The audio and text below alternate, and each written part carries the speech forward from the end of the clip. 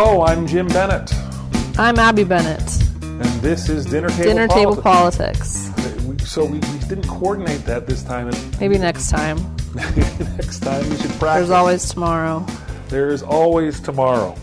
So speaking of tomorrow, or many tomorrows, your plan is professionally to be a healthcare professional. That is my ultimate goal. Yes. You're studying for the MCAT. I'm not trying to be a professional podcaster forever. Well, you're making the big bucks doing it now. Yeah, definitely. We're not making any money doing it now, just to let everybody know that. But speaking of big bucks, the reason I bring this up is I'm very interested in your opinion on Bernie Sanders' proposal for Medicare for all. This is his idea, whereas the Libertarian Mercatus Center, I hope I'm pronouncing that correctly. I have no idea. Well, they've just recently released a study that says the plan would cost the federal government an additional $32.6 trillion over 10 years. That is a lot of money. So what do you think? Good plan? I don't know enough about it. Like, do you have more information you can give me? I haven't read up about it as much as I should have. This is one of the issues that got Dad, your grandfather. I'm never quite sure how to refer to my father, your grandfather, appropriately. In this How about podcast. Bobby? Bobby? We just call him Bobby Bennett. He was called Bobby Bennett when he was growing up, and he hated it. And so, then never mind. Sorry, that's Grandpa. All right. That's all right. Well, Bob Bennett, Senator Bennett, got beaten up because he had a health care plan that tried to expand coverage as well as lower costs.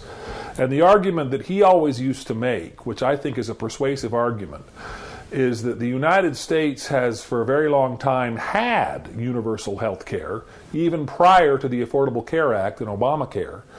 But that universal health care was delivered in the most inefficient way possible. Mm-hmm. That is, people would get sick, and if they couldn't afford health care, they would just go to an emergency room, and emergency rooms by law have to treat anybody regardless of their ability to pay. Right. And so he said, if we're going to provide health care for everybody, and we're not going to allow people to die on the street for lack of health care, we ought to figure out a way to do that in the most efficient way possible. Mm-hmm. Now, Medicare for all, which is Bernie Sanders' idea, is to expand the entitlement program for seniors to everybody. And one of the things it would do is it would reduce the amount of money that you personally will make. Because Medicare reimbursement is 40% less than what people get in private insurance. Are you okay with that? I don't know. There's a doctor shortage, in the United States right now. Right. And one of the reasons for that is that the cost benefit analysis for becoming a doctor for a lot of people just isn't worth it. You go into $250,000 of debt in medical school, and the only reason why a person would do that is to hopefully make back their money plus more. And so I feel like this isn't going to help the doctor shortage at all. This is going to drive more people out of the medical profession? Yeah, well, there's a lot of, PAs, physician assistants, or NPs, nurse practitioners. There's a lot more of those because a big reason for that is that it's less expensive to become one. It takes less school. But I've wanted to be a doctor for a long time, so this isn't going to change my mind. I want to do it from reasons besides the money, which obviously the money is a great benefit, but... well, we're hoping that you can support us in our old age. I don't know. Don't count on it if I'm still paying off my own loans. If this happens, but I don't know. It is.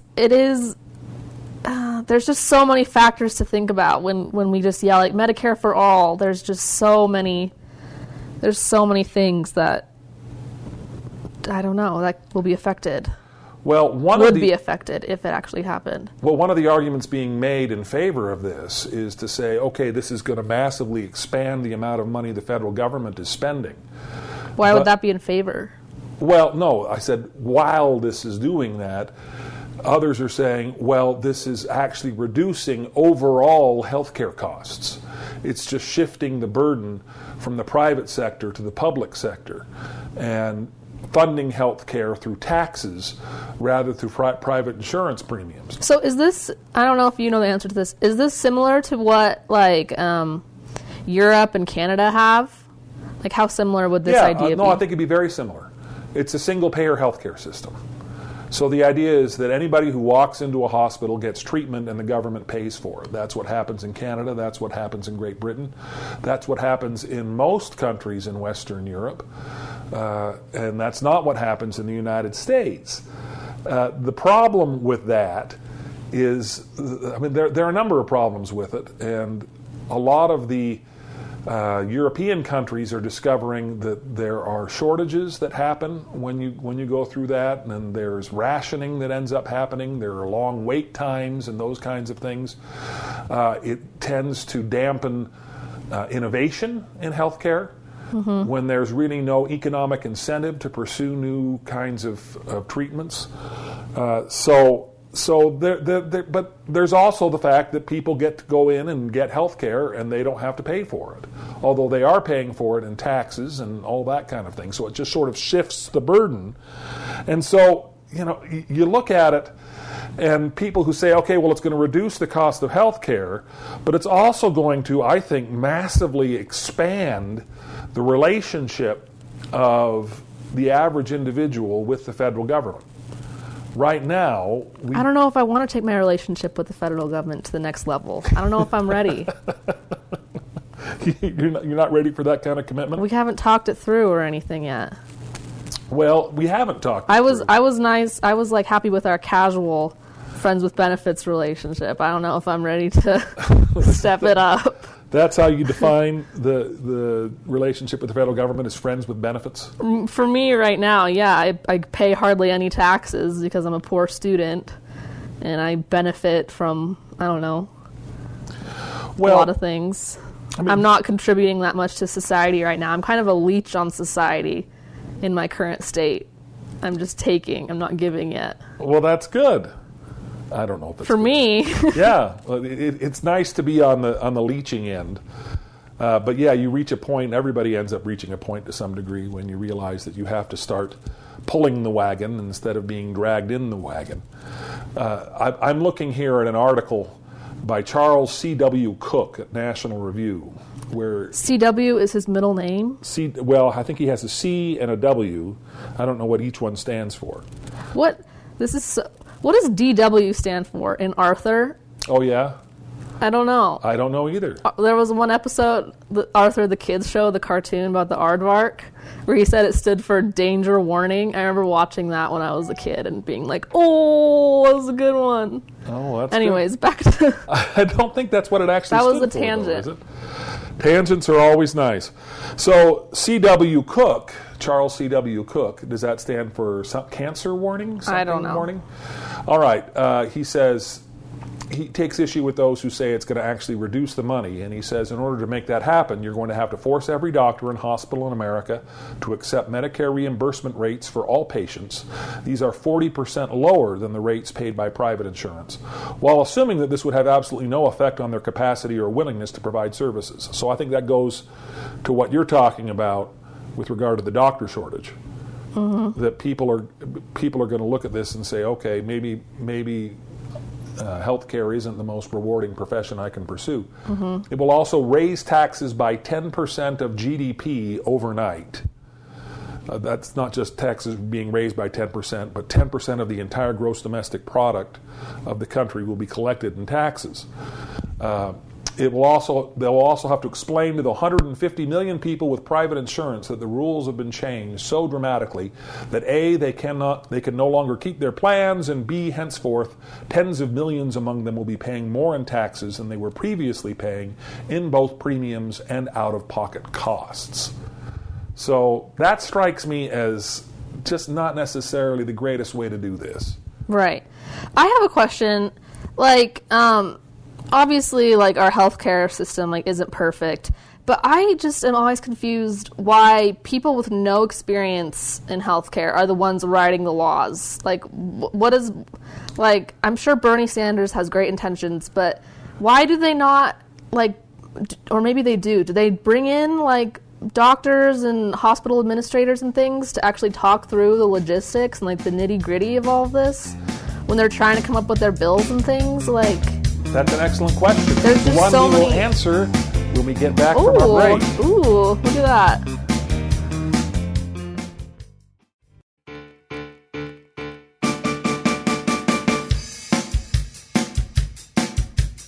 So you're concerned that politicians are not qualified to be making healthcare decisions? Yes, definitely.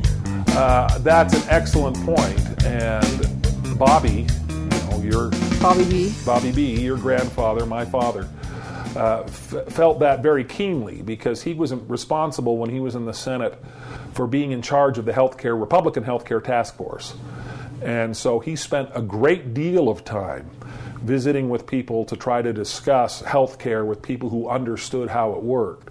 And the conclusion that he came to was that Medicare was a state-of-the-art health care delivery system for 1955. Why not 1956 or 1954? I think 54 it was even better than it could have possibly been. About 56 it started to go downhill. Okay, gotcha. But the point is, Medicare is not streamlined and is not efficient, and there's so much waste and there's so much inefficiency and bureaucracy that we need a new approach to be able to deliver healthcare services and to expand the state-of-the-art healthcare system of 1955 to encompass all Americans, I think would be a massive mistake. That doesn't mean that universal health care is a massive mistake. It means that the way we currently deliver health care is not optimized for the 21st century. At least that's what Bobby B would probably say if he were here. Mm-hmm.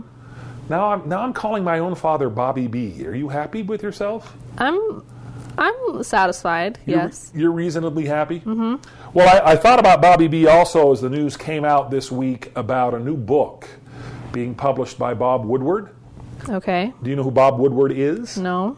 So Bob Woodward was at the center of the Watergate scandal. He was the reporter, Bob Woodward. We've already talked about this, Grandpa's involvement with Watergate. Yeah, we've talked about Watergate and Grandpa's involvement with Watergate. Grandpa was a good friend of Bob Woodward. He sat down and explained his theory of who Bobby B thought Deep Throat was to Bob Woodward. Mm-hmm.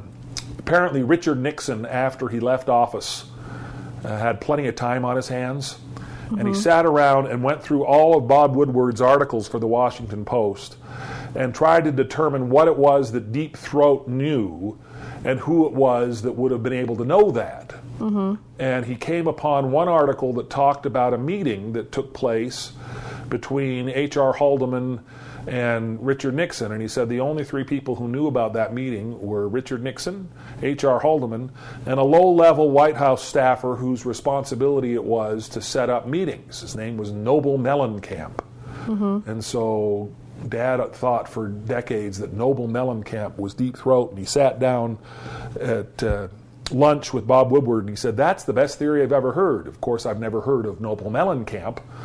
And of course, we now know who Deep Throat is. I always wanted to write that book about Dad called My Father Deep Throat. But now that everybody knows who he is. Now your dream is over. Well, you can write one about my grandfather, Bobby B. What do you think? I think I'll be busy, hopefully, getting paid not enough for my job. Well, I understand. Getting 40% of what you would have been getting if Medicare had been given to all. Yeah.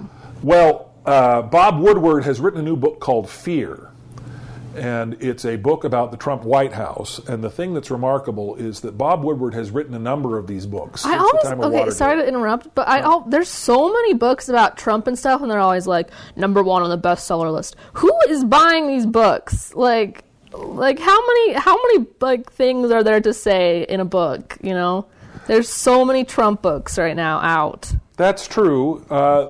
I have no desire to read any of them. I read Fire and Fury.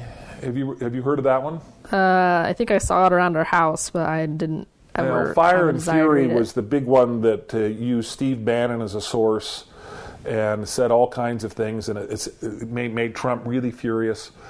But it was ultimately, it's not particularly reliable. It relies more on sort of sensational accounts that aren't necessarily verifiable. Mm-hmm. Whereas Bob Woodward is a journalist's journalist. Okay. He's about as reliable as they come, and this is going to have many first-hand accounts with people who have been in the room when major decisions have been made by Donald Trump. Apparently, Trump did not sit for an interview with it, but it's a book I'm interested in reading because I think Bob Woodward's assessment is probably going to be one that will be definitive in a way that the previous books that you've seen have not been. Okay. So there are a number of ways to be able to interview Trump junkies, and Bob Woodward is one, and Sacha Baron Cohen is another. I've since watched 3 episodes of his new series, Who is America? Yeah, we talked about this a little bit. We talked about this a little bit. The last one was a real dud. He went and interviewed Roy Moore. You know Roy Moore? The Senate candidate. Yeah, the guy who rode a horse to vote for himself. He rode a horse to vote for himself. And the horse was not happy about it. Accused of sexual relationships with underage girls. Right. That's probably the more important thing that he's known for, not the horse thing. And so Sacha Baron Cohen pretended to be an Israeli commando who had invented technology that it's like a metal wand you have at the airports to search for metal. Okay. Only this one can tell whether or not you are a pedophile based on your sweat glands. That would be useful. And he started waving it over Roy Moore, and it started beeping, and Roy Moore just stood up and left. And I thought, okay, well, that's kind of funny, I guess, except you didn't get anything out of him where he embarrassed himself. You were the one who embarrassed yourself, Sacha Baron Cohen, by doing this. So there have been several. He ambushed Bernie and got nowhere. He ambushed Ted Koppel. We talked about that last week. He got nowhere.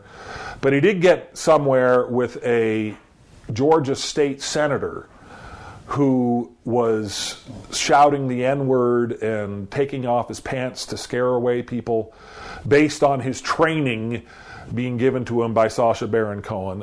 And some of those kinds of things. And he also did this one thing where he went to Arizona and announced the building of a $385 million mosque in the center of a white bread community, and all of these people started saying racist things and yelling at him. Okay. Wait, why are we talking about this again? Why are we talking about Sacha Baron Cohen? Well, because this is the whole idea of the show, Who is America? People are pointing to this as saying this is defining who America really is, that we are all a bunch of racists, that everybody who supports Trump is a terrible person like that. And I just don't necessarily think that's appropriate. Maybe I have a little more faith in America than that.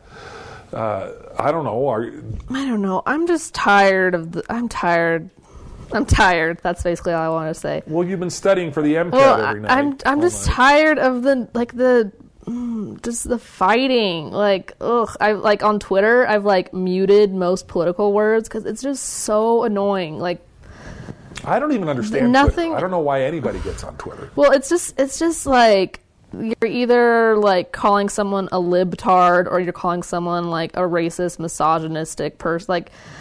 It's just nothing. We're all on the same team, guys. Obviously there's crappy people on either side, but most people should be in the middle, I think.